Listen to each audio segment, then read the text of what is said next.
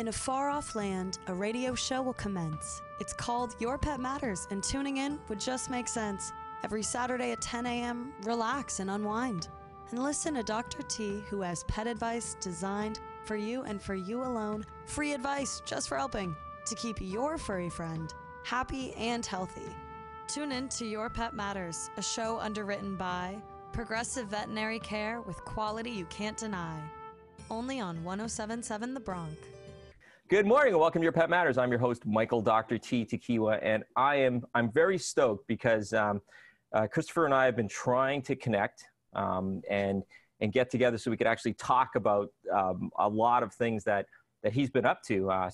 So without further ado, let me introduce my guest. It's Christopher Byers. He's a double-boarded criticalist and internal medicine specialist, as well as he's a certified veterinary journalist. And through all that, he works, so he's practicing medicine in the clinics, as well as writing, speaking, blogging, vlogging, you name it. And I get tons of these educational little blurbs out there. The occasional discussion about the fires in Australia, so we can go into that. Yeah, so real world things as well, but a lot of great veterinary medical education knowledge that a lot of it is geared towards both the pet owner and people like myself or specialists as well. So it's a great blend. It blends very well with this show because that's what we're all about. We're all about pets. We're all about vets. And so, Chris, thanks so much for being on the show. And let's get to it because I am dying to know why you went double boarded. Oh man, that journey is long. So I'm 42 now, and I knew I was going to be a veterinarian since I was 5. Okay. I don't know how else to describe it, calling, feeling. I just knew I was going to be a vet, and that started at 5. But at 5, I was going to be a dinosaur veterinarian, and I was going to specialize in the Stegosaurus. And then my parents taught me about extinction, and those dreams were thwarted. Were they thwarted at 5 years of age, or were they thwarted later on? I don't think I want to answer that question. I held on to it for a while, and then ultimately I said, you know what, I also have this deep fascination with space. And so I wanted to become an astronaut, but a veterinary astronaut. I wanted to be the first veterinarian in space, and then one of our colleagues stole that dream from me too, aboard Shuttle Columbia in 1993, I believe. So, oh well, had to find something else to do, and I ultimately fell in love with emergency and critical care. I was that guy in my veterinary class who everybody knew wanted to do emergency and critical care. I did not plan on doing small animal internal medicine. I liked it, but I never planned on doing it until a medicine rotation where one of the faculty, who I obviously admired a lot, said, okay, Byers, we know you're the critical care guy, but I just wanted to let you know you're pretty good at internal medicine, and you should consider doing a residency. And of course, this is somebody that I admired, and he's telling me, you should do a medicine residency. And literally I was, okay, I'm going to do a medicine residency.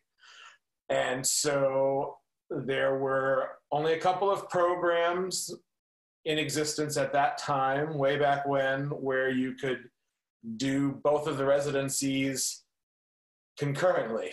So I had 6 years crammed into a 4-year program. 3 of those 4 years were associated with some type of board exam, and I survived. How much sleep did you get? Not a lot. But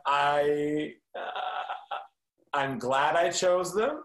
If I'm being completely honest, I don't know if I still would have chosen internal medicine, because I have fallen so much in love with critical anesthesia, that an anesthesia residency at some point sounded fantastic. And in terms of topics in critical care and medicine, I fell in love with hematology and immunology. So I thought about doing a PhD in those fields. And so would I go back and just do critical care and a PhD? Would I do critical care and anesthesia? Would I do the same thing I did now? I don't know how to answer that question. I just know I'm happy where I am, and I'm a perpetual geek and nerd and just love continuing to learn. Yeah, no, it definitely sounds like it with all that going on. But for the young vets, so for the vets that are in vet school right now who are thinking of going down the specialty route, like how would you, when I talk to anesthesiologists and I talk to criticalists, it's really tough for me to put it all in a synopsis to describe the different. You said you're drawn towards the anesthesia, but you're a criticalist. Like if you have to describe to a first-year vet student, and they were deciding which role to go, what sort of future opportunities would there be for them, and what sort of role do you play? Because I always look at it as criticalist is it's your job to bring in, if it's an emergency situation, you're there to keep that pet alive, so to speak, but it's also your role to keep that pet alive for anesthesia as well, right? Sure. Right. I would say as an emergency and critical care specialist, you put your hands in lots of different pots. You will be an emergent dermatologist. You will do critical anesthesia. You'll do surgery. You will manage complex multi-organ metabolic issues. So you're exposed to quite a bit. And so if you like that wide variety to clinical practice, then emergency and critical care would be something to consider. Anesthesiologists are the quintessential and amazing micromanagers of all little things. And I'm perpetually astonished at how they do that so adeptly. They're monitoring 7 things at one time, and they notice the slightest change, and they know what to do with that, regardless of species. So to my knowledge, anesthesiologists don't yet differentiate between small animal and large animal the way surgeons do, the way critical care specialists do, the way internal medicine specialists do. So anesthesiology presents another aspect of a wide variety of clinical practice. I think the big difference is an anesthesiologist is going to have more opportunities in academia, whereas a critical care specialist is going to have more opportunities in primary care. Certainly, the vast majority of schools have criticalists on staff, but there aren't as many non-academic positions for anesthesiologists. So if you want to pursue anesthesia, I think it's fair to say that you probably should have a love of teaching, working with students, with house officers, interns, and residents, and also doing clinical or bench research. I think that is probably a requisite to keep in mind. Certainly in academia, a criticalist has to do all those things as well, but there are many more opportunities. At least my perception is that there are many more opportunities in private practice for criticalists compared to anesthesiologists. No, and I think that's a great synopsis. The only thing that I know in my neck of the woods, there's 2 anesthesiologists working with board certified dentists, and it's a unique combination. So I think that's working out well. But thanks for clarifying that. You not only clarified that, I think, for the students, you also clarified that for me, because it's like the criticalists, I know it's funny. It's funny how we perceive what role each of us do in this profession, and then to see that just whole different avenues that we all go down. I mean, I entered the profession simply because I could be a jack of all trades. Sure. And then now that just expands. I used to tell the young students in my class, I said, the world is your oyster, right? It's like one of those things, but every step we go, the world is your oyster, and there's lots of opportunities there. So thanks for clarifying that. I really appreciate it. Thanks. So, and for the students again, why don't we talk in this respect? Clearly, you're a very smart guy to double board, and I think that's phenomenal. Did you get where you needed to go on your first attempt? I did. I can't answer that disingenuously. I set my mind to do it. I was going to be a vet. I became a vet. I was going to do an internship. I did an internship. I was going to do a residency. I did two. I passed both on the first go round for each. I've been very lucky. I've been very blessed to get where I wanted to be when I wanted to be there. Do I have a couple of regrets? Absolutely. I would go back and take a little bit more time before entering vet school. I don't know if you remember the program Up With People that was a theater group, for lack of a better way of describing it, that used to have troops that traveled the world and performed based on social issues of the time. I wish I had done that between high school and first year of college. I wish I had done semester at sea with one of my best friends still to this day from college when he did it. Would have been an amazing experience to travel around the globe with one of your best mates. But I needed to get to vet school, or at least I felt I needed to get to vet school. So I went a different path, and I don't live with regret, but I do wish I had done that, if that makes sense. The reason I say I don't live with regret is I'm very happy with where I am, the relationships that I've made both personally and professionally, and those wouldn't have happened if I took a different path. But still think about, traveling around the world with a buddy in college, what an amazing experience that would have been.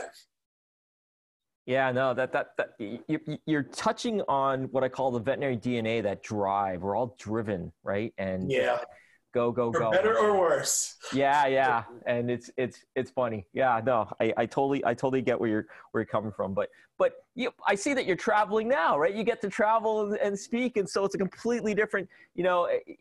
What I'm trying to instill in my young son is that it's all experiences. We can't take the Nintendo Switch with us when we go, right? We can't take our collection of games, but we can definitely take experiences. So, I'm happy that you're able to get those experiences, especially when you're taking our veterinary approach to a different country and learning from them, and they get to learn about how we do things. I think that's phenomenal. And I think that's a very important point for everybody, not just our colleagues and in the profession. We should avoid a American-centric view or North American-centric view that everybody can learn from us.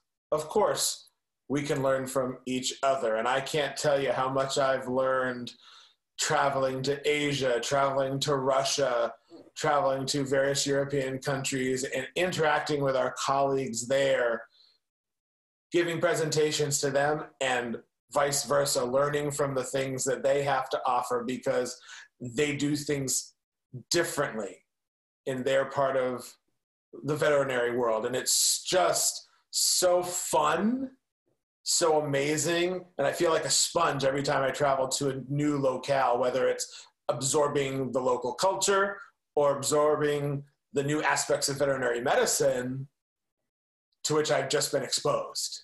Yeah, it's amazing. I remember speaking with a Hong Kong surgeon specialist, and when she was traveling around the area, she was saying that it's amazing what people can do with what little they have, and the abilities for these veterinarians. And we're lucky here. We're in a very we have a lot of opportunities for equipment and for supplies and for procedures and labs and everything like that. And when you get these veterinarians who have the limited amount of things, and yet practice at medicine that is part of us. I think that's phenomenal. I think those are. Yeah, I mean, let's be honest. We're a little spoiled in the developed veterinary world. And on one hand, I love that I get to practice in that because that's where innovation can happen. But let me tell you, and I'm sure you've experienced the same thing, innovation happens in the underdeveloped world as well. And that's just so amazing to watch.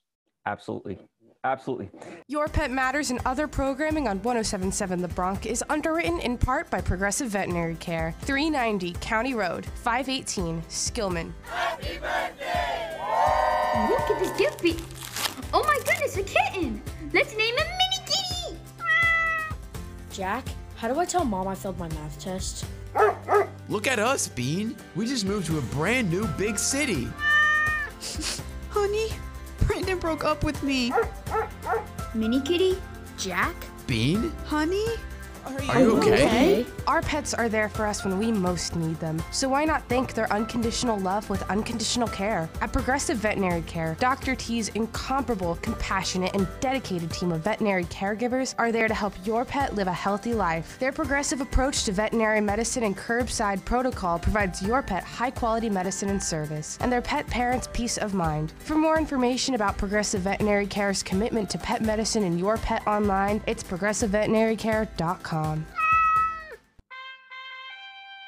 ye, hear ye. Your Pet Matters is back to answer your pet queries. Come get free pet advice from our friend Dr. T, only on 107.7 The Bronx. You know, so someone in my position, I'm what I consider myself a day practitioner. I can do what I can do up to a certain point, pertaining to equipment, pertaining to skills, and then as our profession progresses, as time progresses, we're actually at the point now where there is specialists for every sort of division of healthcare for pets. And as a general practitioner, I'm working with individuals like you. And usually individuals like you reside at what we call referral, especially 24-hour facilities where there's a giant hospitals for pets, so to speak. And so a lot of clients, even today, even though that sort of relationship exists, they still don't quite understand what's involved with what I can provide for them and then taking it to the next level or continued care with what you guys can provide for them. So why don't we set it up as just a scenario of I have a certain situation here, whether it's emergent or heavily medically involved or requiring specialty surgery, and then we pass that on to the local referral centers for further care. Sure. So what you're describing is what I call, and I didn't coin the phrase, but I embrace it. It's called the triad of care. So what are the 3 points of that triad? Obviously the pet owner, the primary care doctor and their team, and then when needed, board certified veterinary specialists in whatever discipline is appropriate. One point on the triangle is no more or less important than the others. It's a collaborative partnership between all three entities of that triad. I think it's important to remember that because some pet owners are nervous about seeking second opinions. They don't want to upset their family veterinarian. And what I tell them is no primary care colleague that I've ever encountered in the past 2 decades ever gets upset with a second opinion because everything is shared. We all work together. It's really a fun part of veterinary medicine for me because the thing that drives me, the thing about which I'm most passionate is education. My job, and I truly feel this, my job is to make sure that pet owners understand their pet's health issues as best as I can. And that can be really challenging sometimes, as you know, because of how complicated things get. But I also have a responsibility and a desire to educate my colleagues in primary care, just as much as I love learning from them. There are so many aspects of primary care that I'm like, Don't ask me that. I don't know. My own animals have a primary care doctor. I do not know. We need to talk to your primary care doctor. So that's, again, highlights the fact that one point on that triangle is no better than the other, but we're all involved in this educational process. And that's really why I started criticalcaredvm.com, to provide that high-level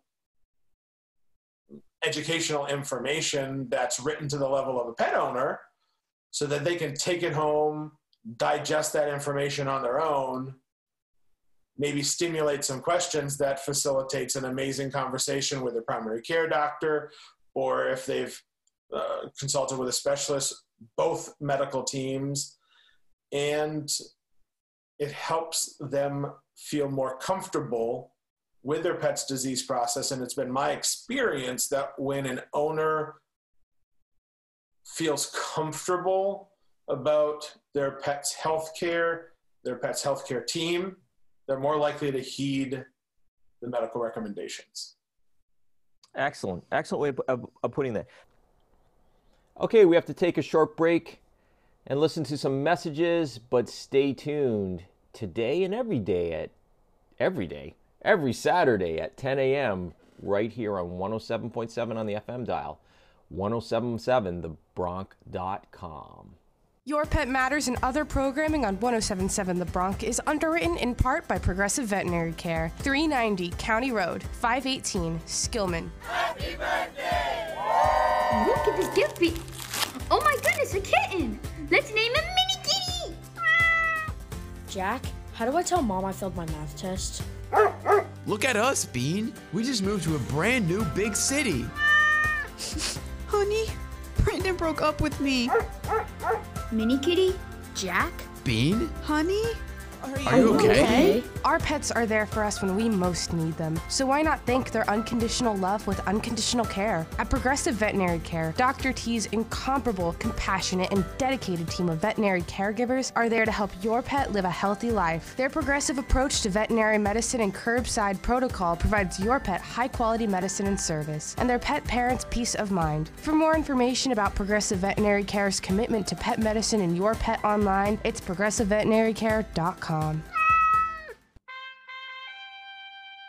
ye, hear ye! Your Pet Matters is back to answer your pet queries. Come get free pet advice from our friend Dr. T, only on 107.7 The Bronc.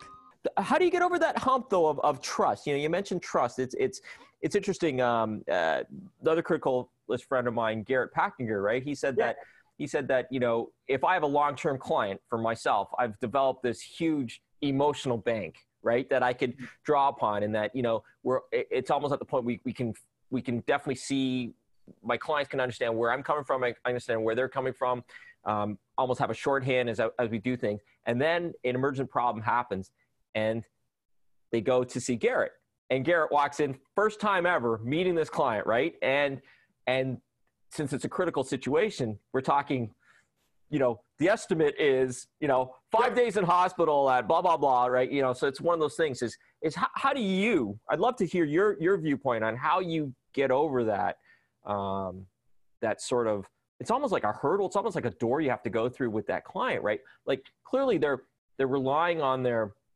primary care physician's recommendations. So the way I do it, and I don't know if every day practitioner is the same, is if I have a relationship with a specialist in the area, that's kind of, you know, where I would guide my client to go.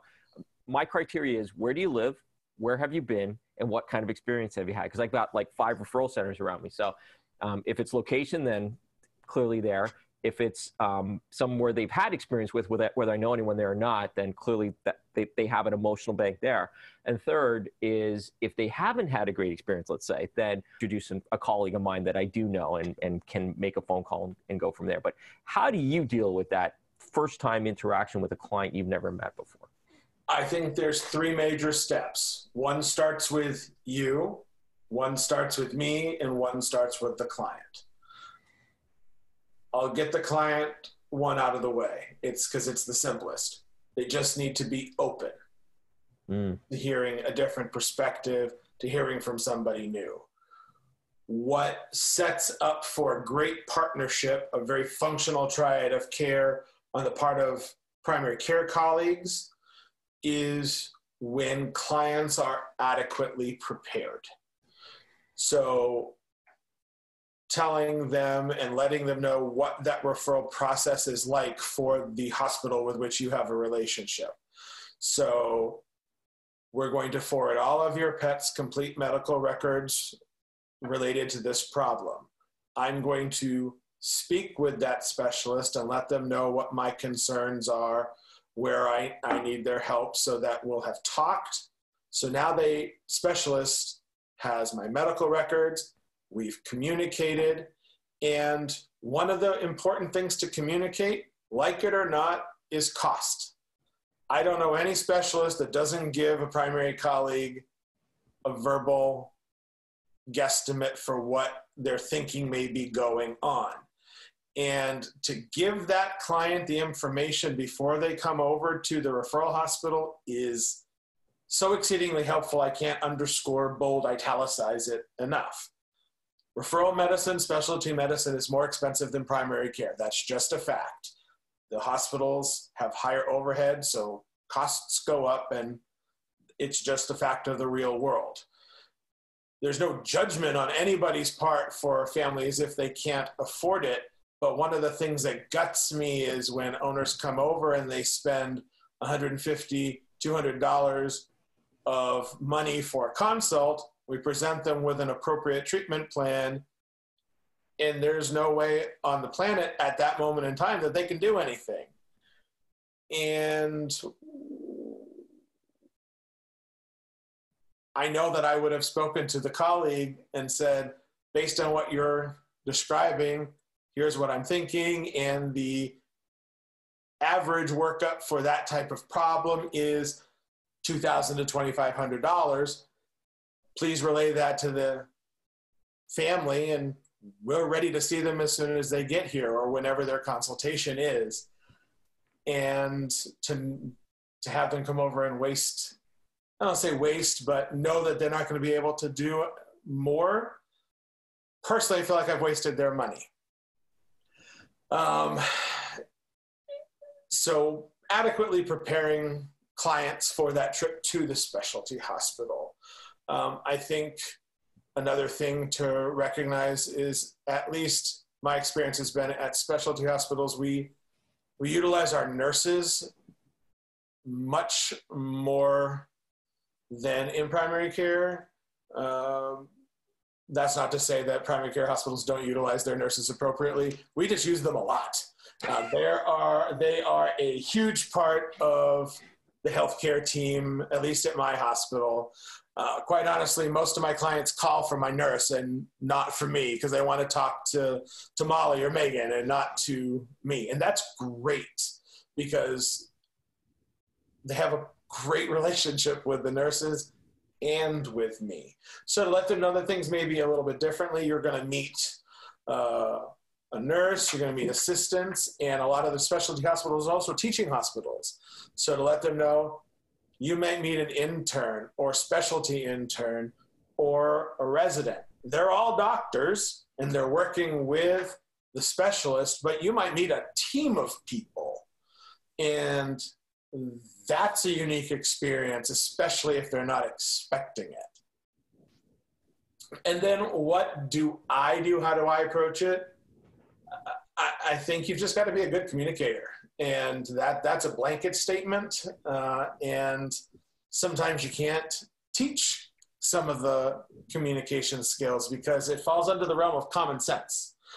And it's the unteachable skill.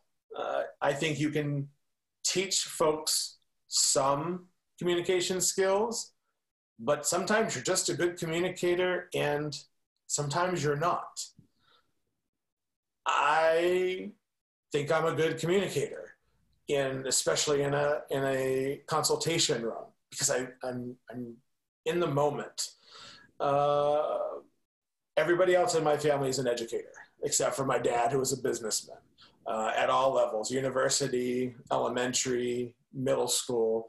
So all of them told me think of your exam room like your classroom.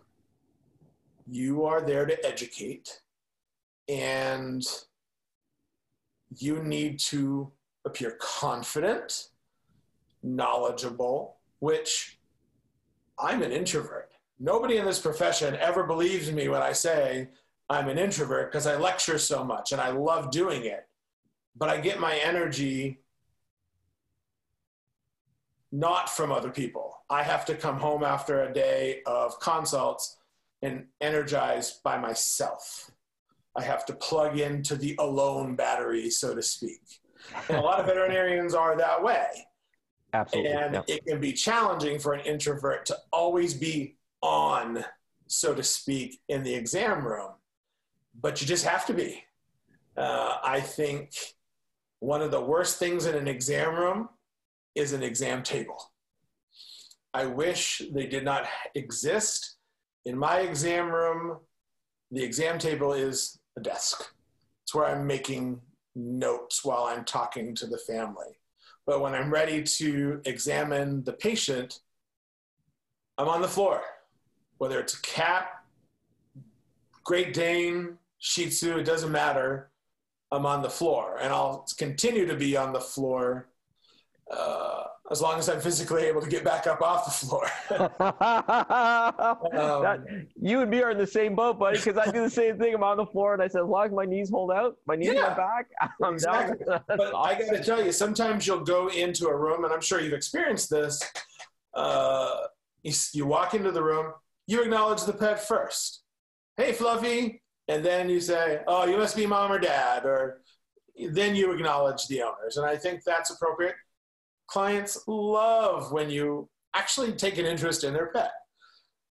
And most of the time, honestly, I'll just immediately get down on the floor and do my client interview in that location while the animal's just walking around, exploring.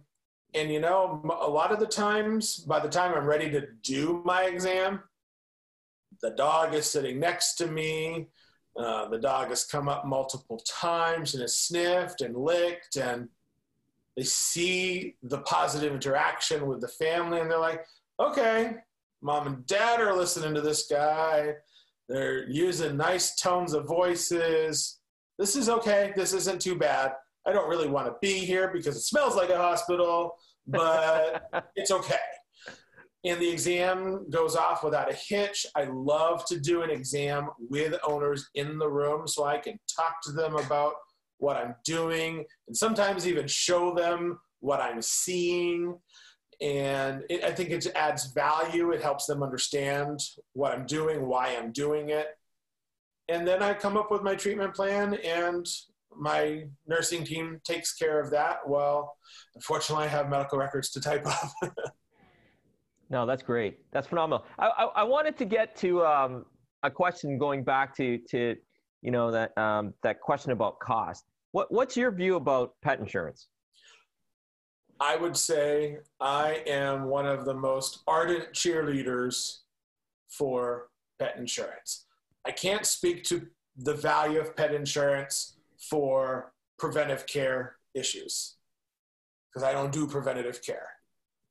I will tell you that for emergency purposes and for complicated medical or surgical cases, it's life-saving, or I have seen it be life-saving for families. And if families can afford a life insurance or a pet insurance policy that works within their means, and it can help them allow a veterinarian and their team to provide the level of care that that pet needs, hallelujah.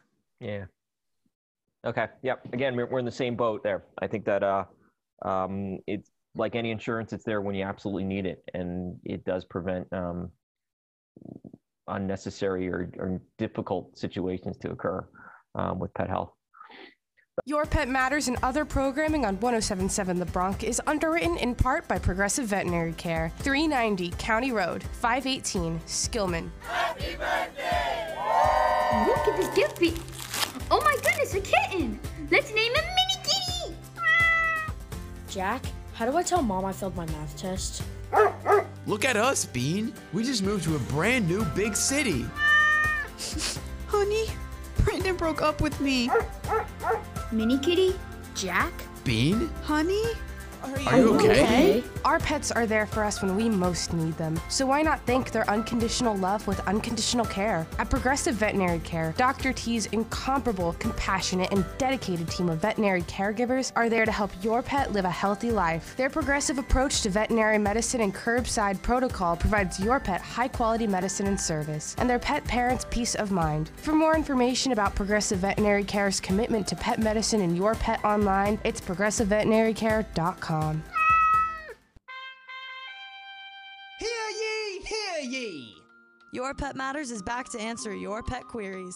Come get free pet advice from our friend Dr. T, only on 107.7 The Bronx. That's awesome. It's funny, and I wanted to also talk to you. It was curious because you said you always wanted to be a vet at the age of 5. So you said your dad's a business person.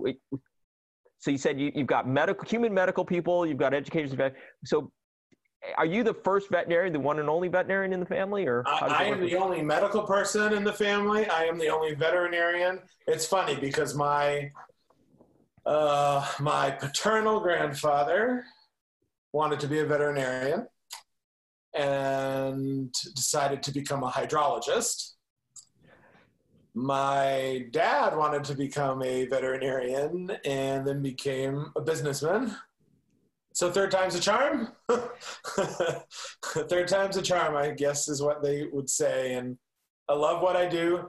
There are days that I'm frustrated. There are days that I'm exhausted.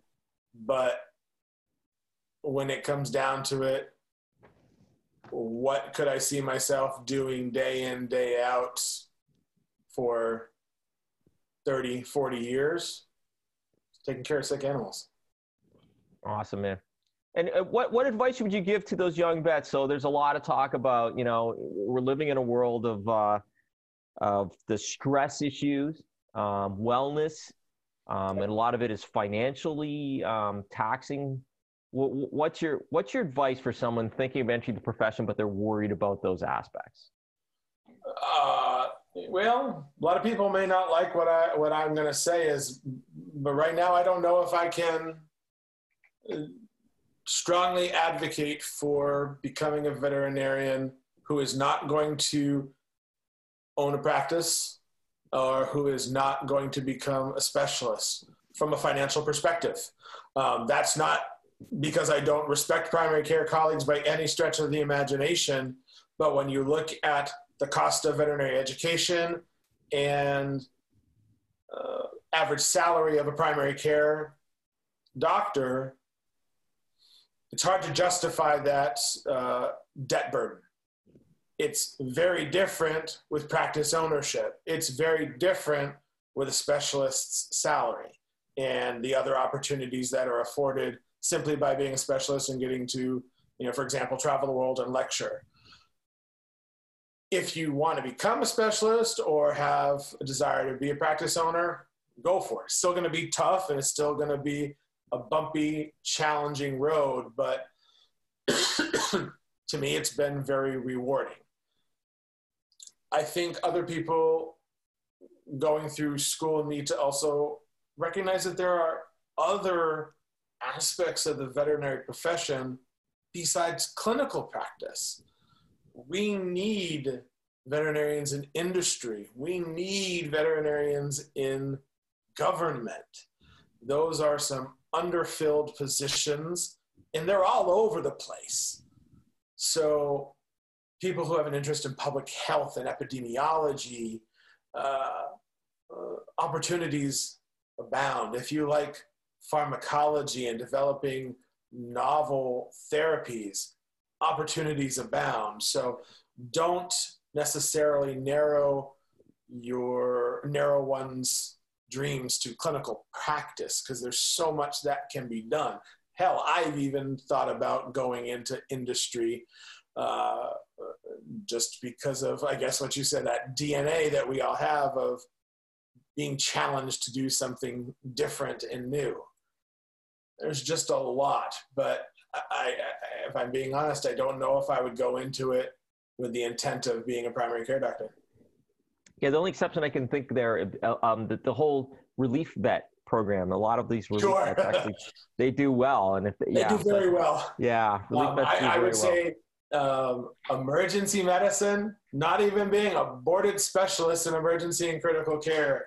Wow, talk about a true national shortage, both in rural areas and in suburban and urban areas. Everywhere. There's such a lack of emergency doctors. And it's not because we're not willing to pay them well. We're willing to pay very well. It's just that nobody seems to want to do emergency medicine anymore. And it's reaching a crisis situation, to be quite honest. Yeah, it's funny. I don't know. I've been thinking about that. Well, we had a local referral center that was dying for emergency vets on a Sunday. They couldn't get any filling, and so one of my associates, he used to own a practice. We joked, "Oh yeah, I'll do half a day. You do the other half." you want to make $5,000 for 6 hours? It's like this crazy things exactly. like that. But it's like I don't understand it, because when I look at I did a little bit of emergency before I went out, and it's like I looked at it as experience. So just that simple fact that I'm not seeing these young new grads just doing a year or two of emergency, that would just help cover the need alone. Oh man, right? You hit the nail on the head. I mean, there are a lot of referral and emergency hospitals with criticalists there to back you up and be a resource, and other specialists to back up and be resources that are asking emergency doctors to pull 12 to 14 shifts every 4 weeks. And those folks can easily make over $150,000 a year. Yeah, it's interesting. I mean, man, if you have any remote inclination toward emergency medicine, you can start paying off those school loans pretty quickly. Right. It's there's always a light at the end of the tunnel, right? You look at it that way, right? You don't have to look at it as a long-term thing. And a lot of the larger groups out there in our profession have even developed, for lack of a better term, mentorship programs for new grads to get them comfortable, because we don't want to throw anybody to the wolves. I mean, we have lives at the end of these decisions. We want to make sure that we're doing best by them. So a lot of hospitals are providing professional development and on-site training, not an internship, so to speak, but more of a mentorship to bring people up to speed and make sure they're comfortable over a 6 to 9 month period. Make it a crap load of money. They working well, and they make a buttload of money. Yeah, if I could go back in time, I'd be doing that now. It's like, I don't understand that. I don't understand that. It's $30,000 for an internship in the New York metro area. That's what I dealt with. It's like, eat a lot of ramen, right? A lot of ramen, damn it. Well, I got to tell you, Chris, great conversations go so fast, and this has been a great conversation. You know what I noticed about you? You're a very good listener. I tend to ramble a little bit, and I can tell that you're just listening and taking it in. And if that's the approach you take with your clients, I can see why your clients. Well, you're sitting on the floor. You greet the pet. You're sitting on the floor with them, and you're a good listener. You must have a massive following. Oh, thanks. I don't mean to sound disingenuous, but I just love what I do. Yeah, that's great. That's the most important thing. You just gotta love what you do. That's the most important thing. Okay, well, time's up, and it was great talking to you. I think what we should do is why don't we revisit discussion in a few months, because there's always tons of topics. Like I think your latest video was the LARPAR one, right? I saw. Is that the LARPAR? Yeah. So there's tons of medical topics we could go on, but I think what you provided us today is a great insight into the profession, great insight into any developing veterinary students out there can get some great advice. And the bottom line is do a little emergency work. No, but if you're sitting there and they could have someone like you as a mentor, I think that'd be phenomenal. Well, you know, we did. Did you talk about the emergency? One of the groups that I work with, one of their newer full-time attending veterinarians left a full-time position in shelter medicine to join an emergency team full-time.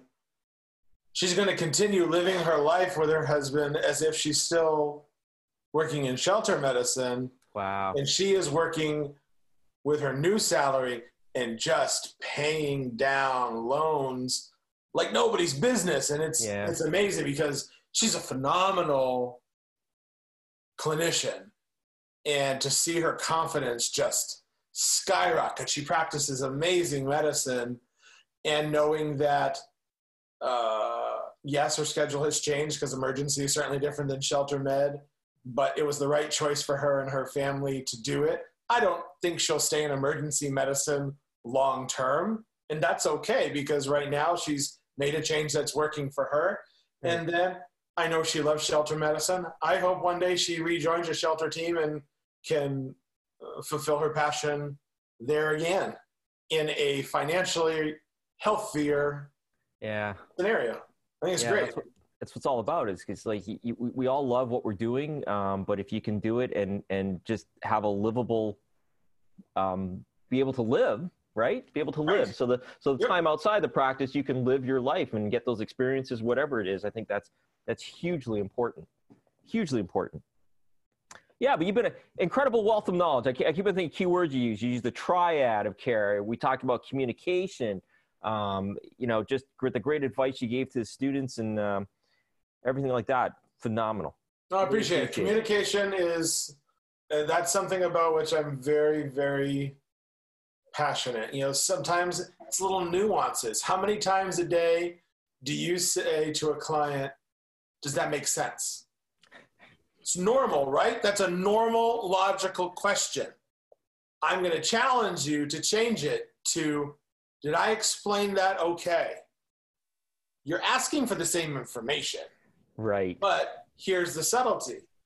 No pet owner on the face of the planet is going to admit when they don't understand something. And so you risk them not understanding their pet's health care to the best of your ability. When you ask them, did I explain it okay? You know they're going to tell you if you didn't do something right. No, that's a great way. Little subtle nuance really makes a difference, and that's the game of communication. That is awesome. And with that, we'll say goodbye. So how can people get a hold of you, Chris? They can get a hold of me via email at criticalcaredvm@gmail.com, or they can visit my website. Send me a message through there. The website is www.criticalcaredvm.com. Thanks so much, Chris. And remember, everyone, love your pet like they love you unconditionally. Have a great day. Your Pet Matters with Dr. T comes to a close, yet fret not if you missed the 10 a.m. Saturday show. Tune in Monday morning at 9 if you please, and hear free advice for all your dog and cat needs. You can find past episodes on the Your Pet Matters podcast or go to 1077thebronc.com/yourpetmatters. At last! Made for you and your pets. 1077 The Bronc is beyond compare. Your Pet Matters is underwritten by Progressive Veterinary Care.